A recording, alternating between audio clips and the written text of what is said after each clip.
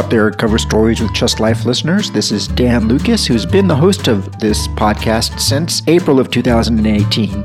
However, effective with this episode, I am turning over the reins to our brand new Chess Life editor, John Hartman. It was always my intention that this show be hosted by the Chess Life editor, who at the time, back in April of 2018, was me.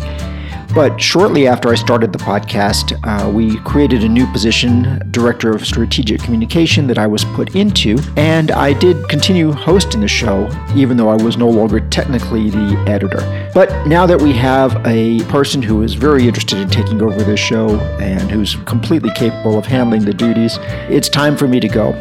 You can still listen to me on the second Tuesday of each month on my One Move at a Time podcast, where I talk to people who are advancing our mission statement. I'm very proud of what we've accomplished with our family of podcasts here at US Chess. Not only do we have this Cover Stories podcast on the first Tuesday of each month and my One Move podcast on the second Tuesday, we've grown to fill up the entire month with Jen Shahadi's Ladies' Night on the third Tuesday and Pete Karagiannis' Chess Underground on the fourth Tuesday. We hope that you continue to listen to all of our family on podcasts on a weekly basis, and I hope you have fun listening to a brand new host on Cover Stories with Chess Life. So with that, take it away, John Hartman.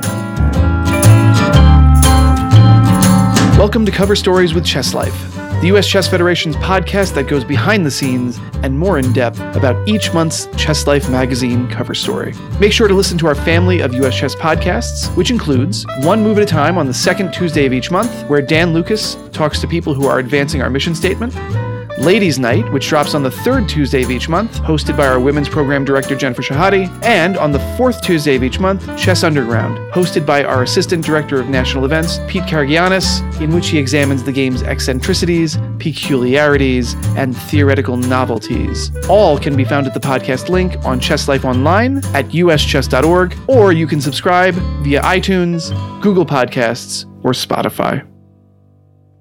Vignesh Panchanatham is a rising junior at Princeton University, majoring in economics.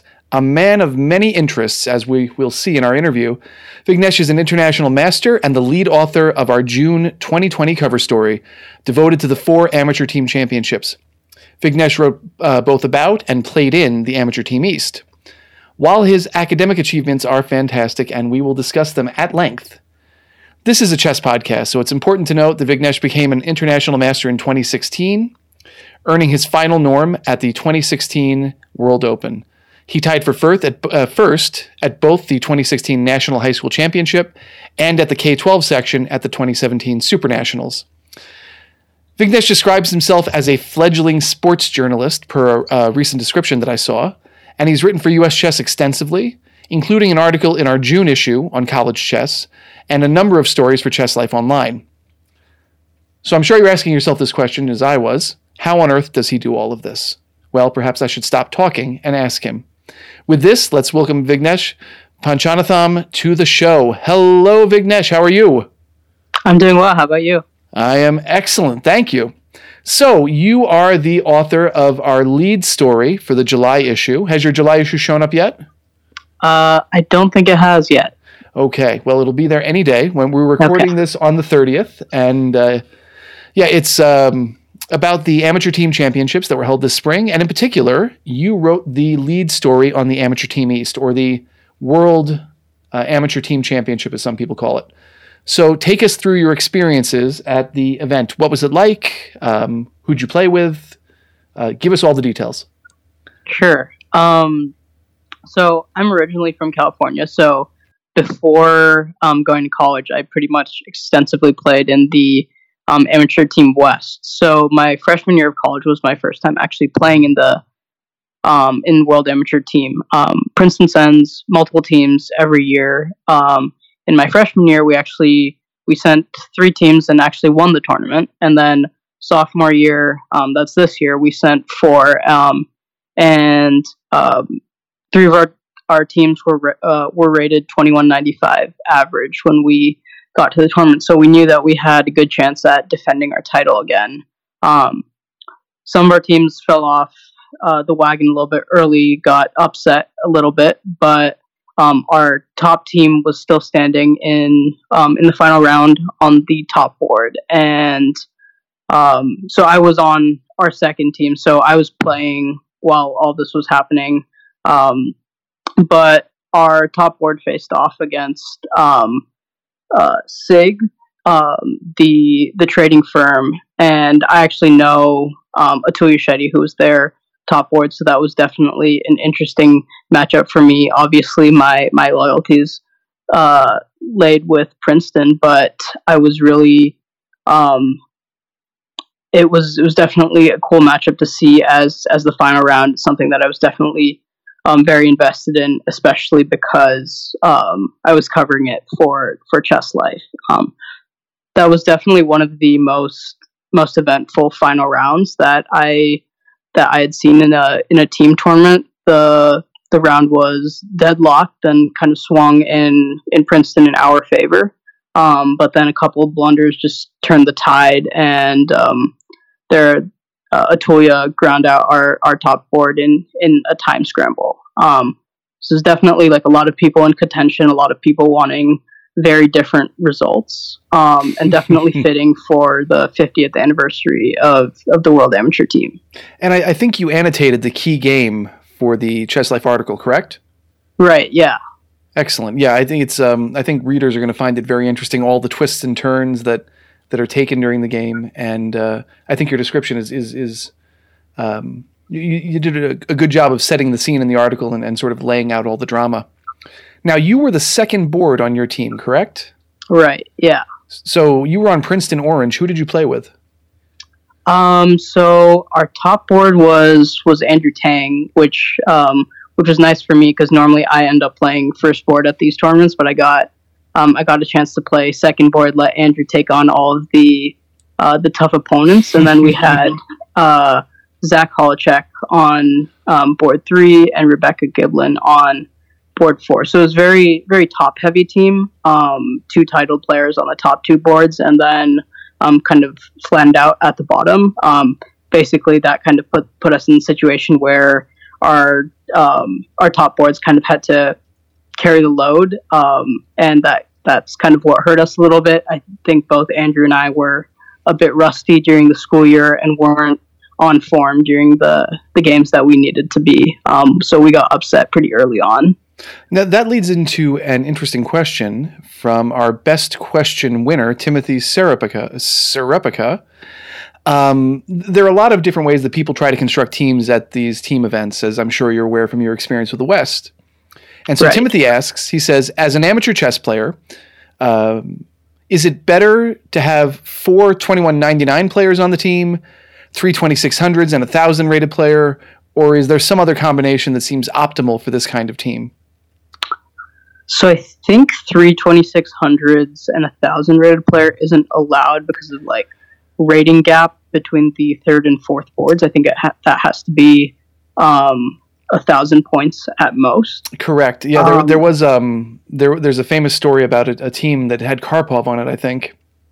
Okay. And it was Karpov and Henley, and it might have been Arena Crush, and then they recruited a 5-year-old who was rated about 800, and I think they decided after that maybe that was not the fairest way to go about the situation. But so team construction, if that's not allowed, what do you think is a good idea? I think the best team construction is like an on form like 2400 level player, and then kind of scale down as needed, like 2300, 2150, 2000. The 2400 should be able to hold off or get victories against most board ones. The 2000 should be in a good spot against most board 4s to get a draw against the teams that are a bit more balanced, or to beat the teams that are a bit more stacked. And then the middle 2 boards, hopefully between the 2 of them, should be able to make some kind of result happen. Okay. Yeah, I know there are a lot of strategies that people try to go with, so this sounds pretty reasonable to me. How did you play? How was your result? How do you think it went? I'm not remembering everything exactly. I know that I was enjoying myself, but that doesn't necessarily mean I was playing the best chess. I think I definitely like blundered away some games, but I think I had a good time, and it was a good tournament to be playing, especially because I was with a lot of my my friends from the Princeton Chess Club. That's I guess what I'll say. Yeah, it's for anyone who's not been to the Amateur Team East, it's quite an experience. So I'm curious if you can sort of describe what your sense of the whole show is like, because it really is a big show. Yeah, definitely. I think the one thing about the Amateur Team East is it's huge. It's like comparable to Super Nationals that I've gone to, which is probably the biggest tournament that I've ever been to. But like Amateur Team West, we have maybe it's just the Amateur Team West just ends up being a lot smaller than the Team East. There's just so many people just talking to each other. I've seen like the things that I got out of the Amateur Team West, I was focusing a little bit more on the chess aspect, but I got to see so many people from all different, from all kinds of states that I normally wouldn't have seen at the Team East, and I think that's kind of the biggest thing. There's always something going on. There's people walking around everywhere. It's extremely crowded. That's probably the one downside. I think I was talking to Steve Doyle, and he was saying like there's no bigger event space in New Jersey, so that, like they have to keep it here, and they have to cap the entries because there's just not enough room for more people to come. Yeah, it's shocking how many little rooms they manage to cram people in to try to get everyone involved. This was my first time, as you wrote in the article. US Chess sent a team, and right. It was an eye opener. I really enjoyed myself, and I certainly would encourage anyone who is interested in having a good time with their friends to go and check this out when we are able to play chess over the board once again. So this wasn't your first piece for Chess Life, though, or for Chess Life Online. In the June issue, you had an article on college chess. So can you take us through the main points of that article? Yeah, that was something that I'd been wanting to write for a really long time. I think it was like maybe 8 or 9 when I was first introduced to the idea of college chess. I used to fly out to Dallas quite a bit for tournaments, and I would see all of the UT Dallas players playing, and they were kind of the top program at that time. And then as I've gotten older, I've had a chance to play in some invitationals, play against a lot of the players that are now on those college teams. And when it came time for me to decide on college, attending a school that had a strong chess program was a consideration. Ultimately not what I decided on, but it was something I was definitely really interested in. And I think it was really unique for me because I've covered a lot of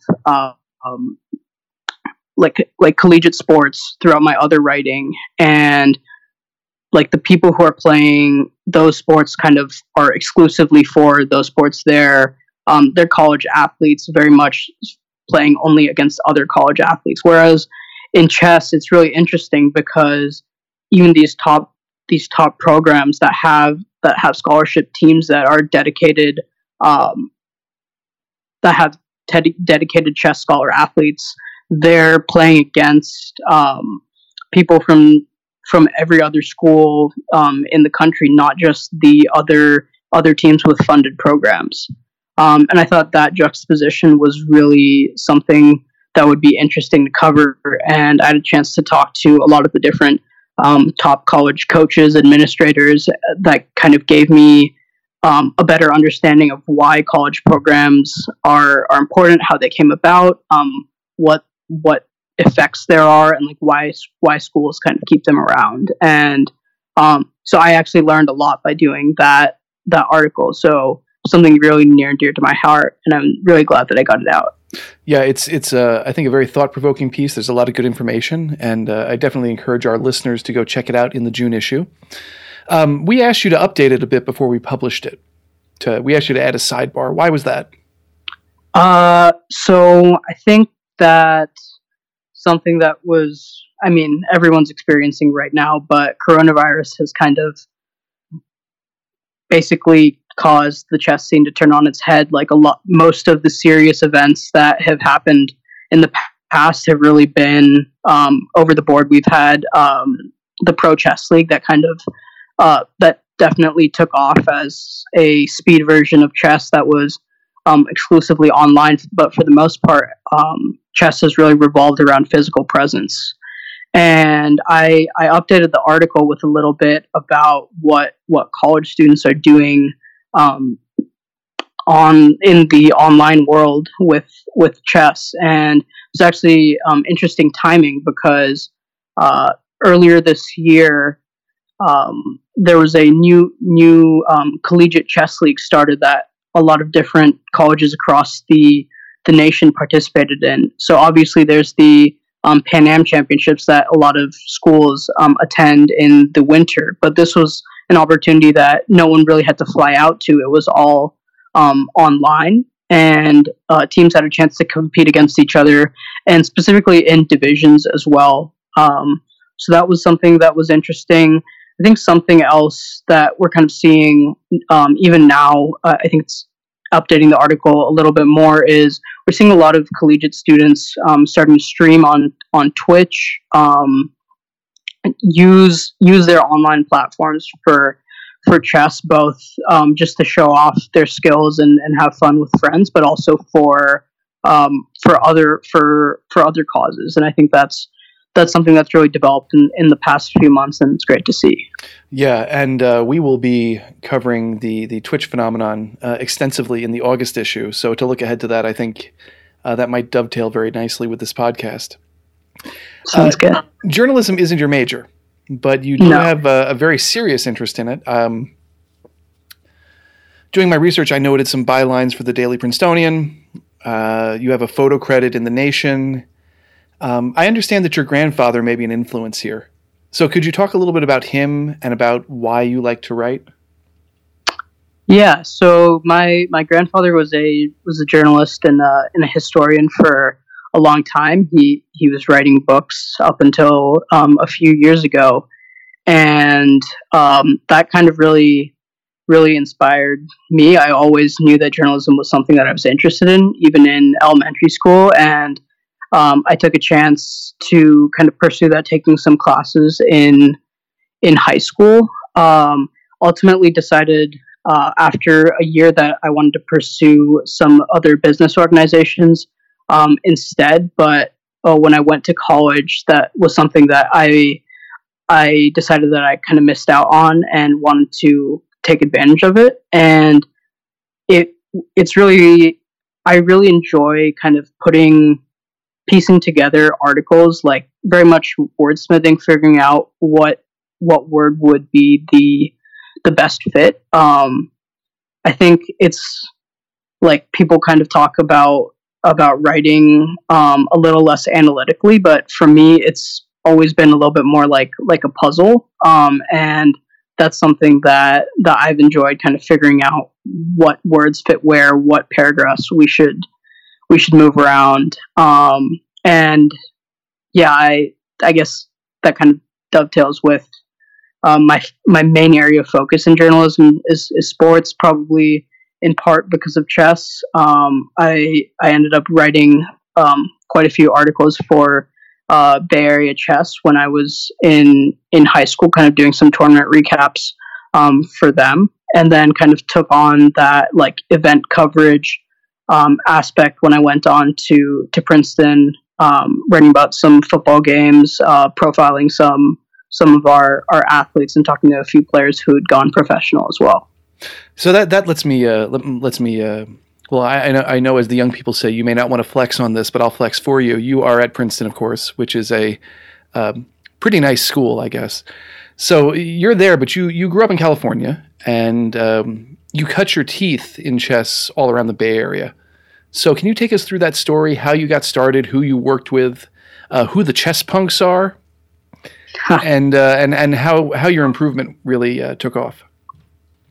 Yeah, so I started playing chess on my 5th birthday. My dad gifted me a set, and we would play every day for about a year and a half. And Eventually, I started beating him, and then at that point, he decided to set me up with a coach. So my first coach was Ted Castro, and he kind of helped me out for a few years, taking me to I think maybe 1600, and then from there I bounced around with a few different coaches, Andronik Matikosian, Melikachian, Dan Bojkov, and then near the end of my, I guess, high school chess career, I was pretty much mainly working with Sam Shankland.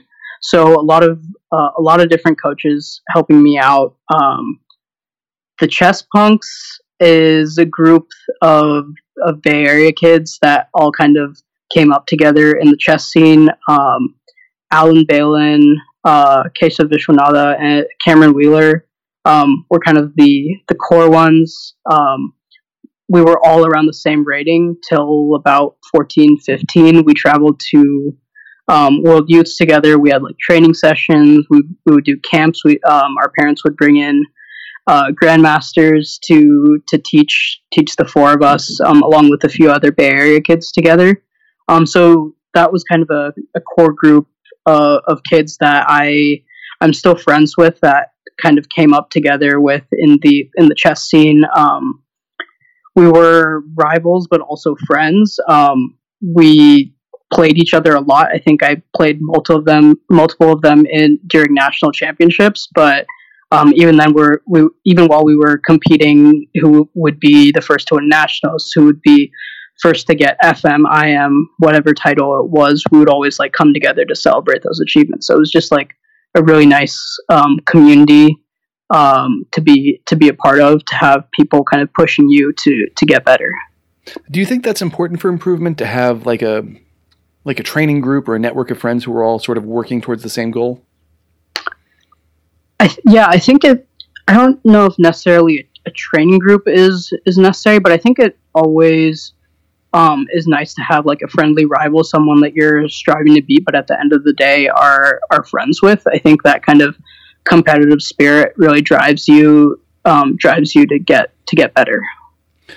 And I'm wondering, among the list, the list of coaches you mentioned, certainly a very impressive list. But what was it like to work with Sam Shankland? I mean, he's so strong. It was number 5 or number 6 in the country.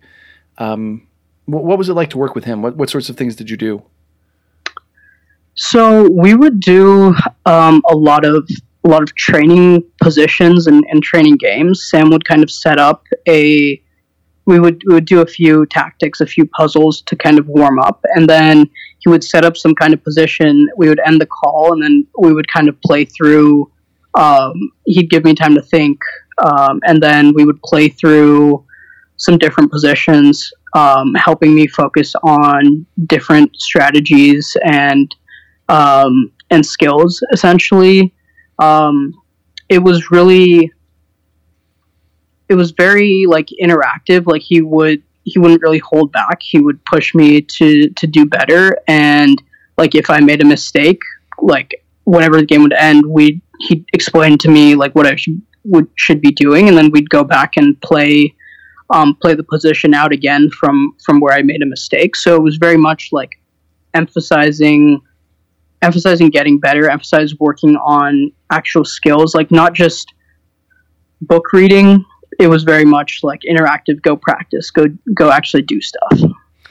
I do have to ask, since I was the review columnist for many years, were there any books that you felt were particularly helpful, or are you not a book guy at all? I think when I was younger, I went through like Silman's Endgame Manual, Dvoretsky's Endgame Manual. I actually really enjoyed two of Danya Naroditsky's books, Mastering Positional Chess, and I'm forgetting the second one, but I went through those. Complex Endings. Complex Endings. Yeah, I went through those. Complex Endings. Yeah. Yeah, I think I really enjoyed those because the language was very understandable. It wasn't as necessarily technical as some of the other books, which just have a ton of variations. So I really did enjoy those books. But I think that was more earlier on, maybe until like 14. After that was more like database learning. I don't know if that was necessarily helpful or not, but I kind of stopped reading chess books after that age. So there was a very revealing profile of you at the Harker School newspaper, which is where you went to high school. Yes. So in the course of my research, I have to ask some questions about that. But first, Sure. David Liu wants to ask you about playing chess and football in high school. So does he mean soccer by that, or does he mean American football?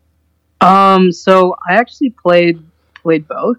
My freshman and junior years, I played football for high school. I actually transferred schools in sophomore year, so I played football my freshman year, then I ran cross country sophomore year, and then played football again junior year. And then my parents wanted me to focus more on college applications senior year, so I wasn't able to play football. But my school is a small private school, so they kind of had this policy where seniors are able to make it on to teams, not necessarily play a lot, but you just get to be on the team, kind of go to practice and sit on the bench and play like in garbage time. And a ton of my friends were on the soccer team. So my senior year, I tried out for the soccer team and got quite a few minutes. Our team was really good that year, so whenever we were up like by 3 goals, I'd get a chance to go and play like 15, 20 minutes. I ended up scoring goals, so that was a lot of fun. I think related to playing sports and chess at the same time, it was really only I kind of scaled back on chess during after sophomore year, really. So freshman year, I think I missed out like on 2 games because I went to the World Youth. But I don't think sports were ever really my priority. It was more something fun that I could do to stay in shape. And chess kind of always came before it. That was one of the things I noticed in the article, was that it seemed like you had a very healthy attitude towards improvement, where you were always willing to do more work to improve yourself. Is that a mindset that comes naturally to you, or and how do you try to maintain that? Honestly, like I think it's habit at this point. I mean, as a 5-year-old, like I was playing chess every day, trying to improve, and then like especially in my younger years, I was putting in like a lot of hours into chess, like 3 or 4 hours a day, and that's not like the kind of discipline that everyone has. I think like a lot of the younger chess players, a lot of the athletes that really start young and dedicate themselves to training kind of have that, but once those habits are formed, it's kind of hard to like let go. Like at this point, I very much don't like to lose, don't like to fail at anything, and I will do whatever is necessary, like not to let it happen. And I think that's one of the main benefits that chess really taught me. Well, I have to ask, what was the year-long Abs for Laguna campaign on Snapchat? Yeah, it was. Our senior year, our entire senior class takes a trip to Laguna Beach for about 4 days. So there's a kind of campaign that starts up second semester senior year that all the seniors are trying to get in shape to go to the beach. So it was something that I really wanted to do. So I was like going to the gym, like at times like twice a day, eating really healthy, cutting out a lot of things that weren't good for my body for about 8 weeks. And that was something that was kind of like very concrete goal. There's a timeline to do it. So I kind of put my all into that campaign. And I read that you like to bake. I do, yes. So have you ever watched The Great British Bake Off? No, I haven't. So this question won't make sense, but I'm going to ask it anyway. Okay. If you had to win over Paul Hollywood to become star baker on The Great British Bake Off, what would your showstopper be? What would you bake to knock his socks off? Ooh. So the one thing about my baking is that it's very much not, I don't care too much about how it looks. I only really care about what it tastes what it tastes like. So I would say I would probably make apple cobbler because that's the best thing that I've ever made, I think. All right, well, let's talk about Princeton. So what's life like for you at such a demanding college, and how has that changed with the pandemic? Yeah, so the one thing that, like, Princeton was probably, the academic level was harder than anything I had ever faced before, which was expected but also a surprise. Definitely was challenging, especially my first semester. But I probably made some of my best friends throughout my toughest classes, just because we all kind of got together and worked on our problem sets together. What were the toughest classes? There was a class called Math 203. It was Advanced Vector Calculus. It was like multivariable calculus. That sounds hard. Yes. Yeah. Yeah. So some of my best friends are from that class. But yeah, I think it was really, I absolutely love it. I'll start by saying that. I've definitely made some of the best friends in my life through Princeton. I think that, like, being able to manage my time was really helpful, because I was able to get involved with a lot of different things on campus and get involved at, like, a very deep level. On campus, I'm part of a freelance reporting group. I'm part of a business club, and I'm on the Ultimate Frisbee team, as well as the chess club. So I, like, being able to manage my time well from high school was super helpful in being able to let me do all of that while also, like, maintaining time to have a social life and hang out with friends and all of that.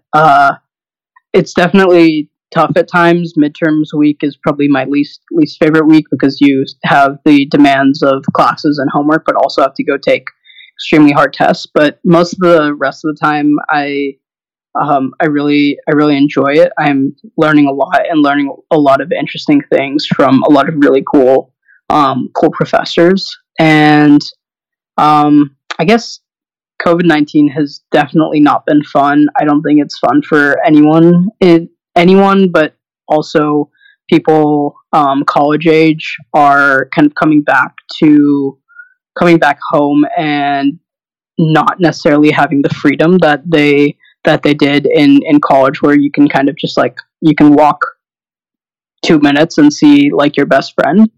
So that kind of transition was tough for me. Also, the time difference was a little bit rough. It's the 3-hour difference between Princeton and Cupertino. So I had some classes at, like, 9 a.m., which required me to wake up at, like, 5:30. So that was not fun, I think. But I think the thing that I missed most after coming back home was just, like, being able to see my friends, like every day. Now at home, I just don't really get a chance to do that as often. I really hope that we'll be able to go back in the fall. Yeah. It sounds like some of the skills you learned with chess were very good for, giving you grit and, I guess, time management skills. And but I'm wondering if you think chess helped you get into Princeton. Yeah, definitely. I wrote my personal statement for college applications about chess, and I think it was my biggest extracurricular, basically, for the 13 years of my life, between years 5 and 18. So it featured heavily in my application and a lot of things that I was able to do.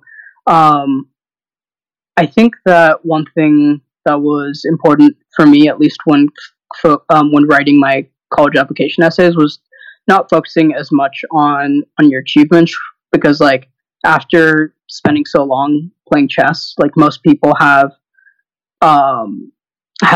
things to be proud of on that sense, but it was more focusing on, like, the skills that it gave me. And I think that really made a difference, was kind of talking about, like, what I gained out of doing this activity for for so long. And like you mentioned, like grit and time management were probably two of the biggest things that I got out of it.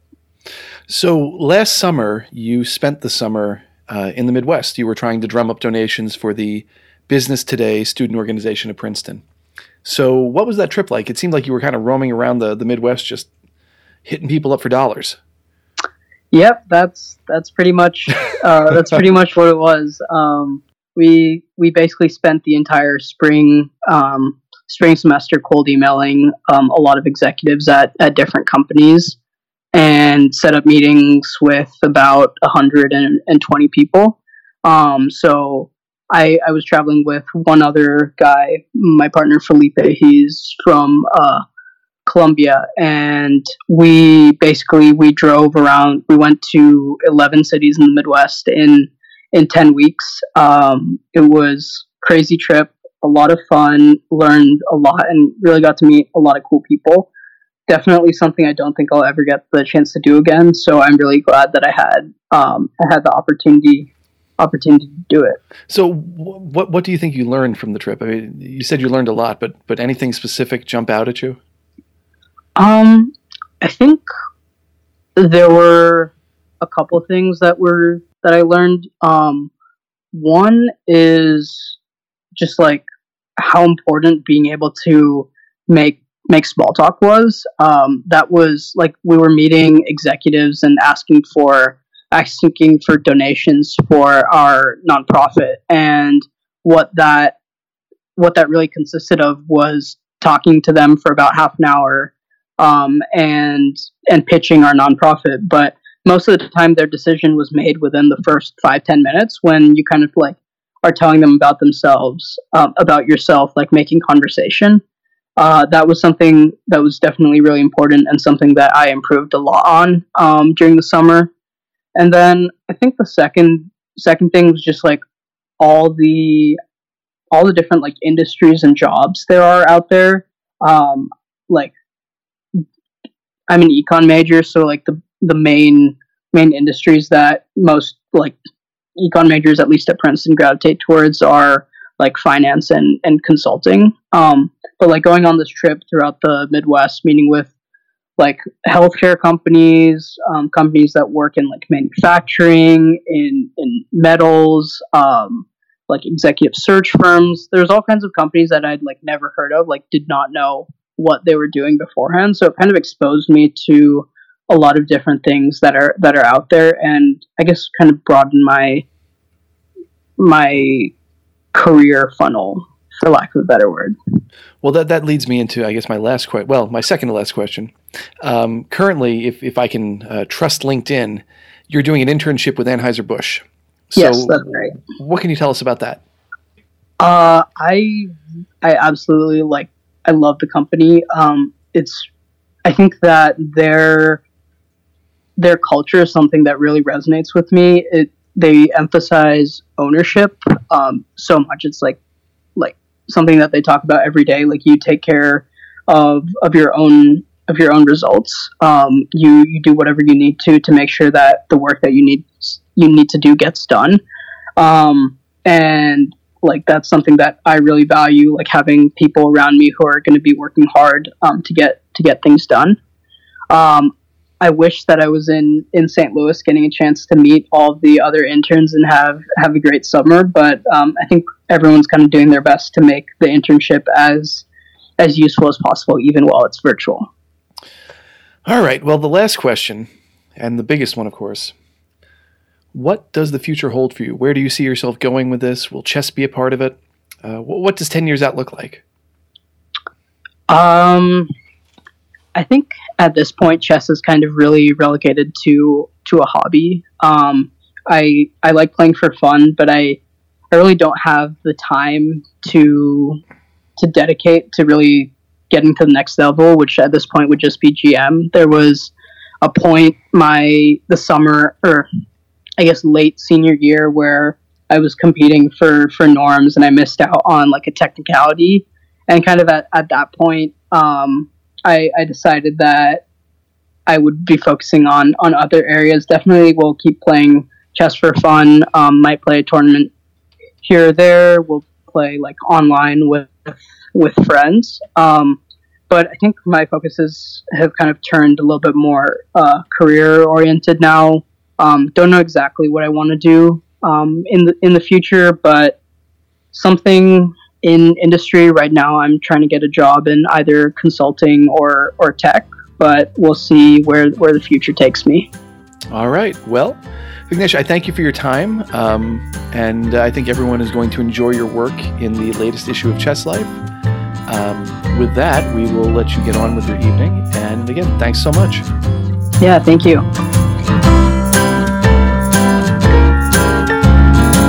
Thank you for listening to this edition of Cover Stories with Chess Life. Our podcast will return next month on the first Tuesday, when we will again be making a deep dive into the pages of Chess Life magazine. US Chess is a 501c3 nonprofit organization whose educational mission is to empower people, enrich lives, and enhance communities through chess. To become a member, go to uschess.org and click on the Join button, where you can find a membership option that is right for you. As a member, you enjoy rated play, print and digital copies of Chess Life or Chess Life Kids, and you help US Chess grow the game. If you're already a member, consider clicking on the Donate button at uschess.org. Our podcasts are produced and edited by Jason Andre at Seven Season Films Photography and Media. Please visit sevenseasonfilms.com to find out how to start your own podcast. Thank you, and good chess.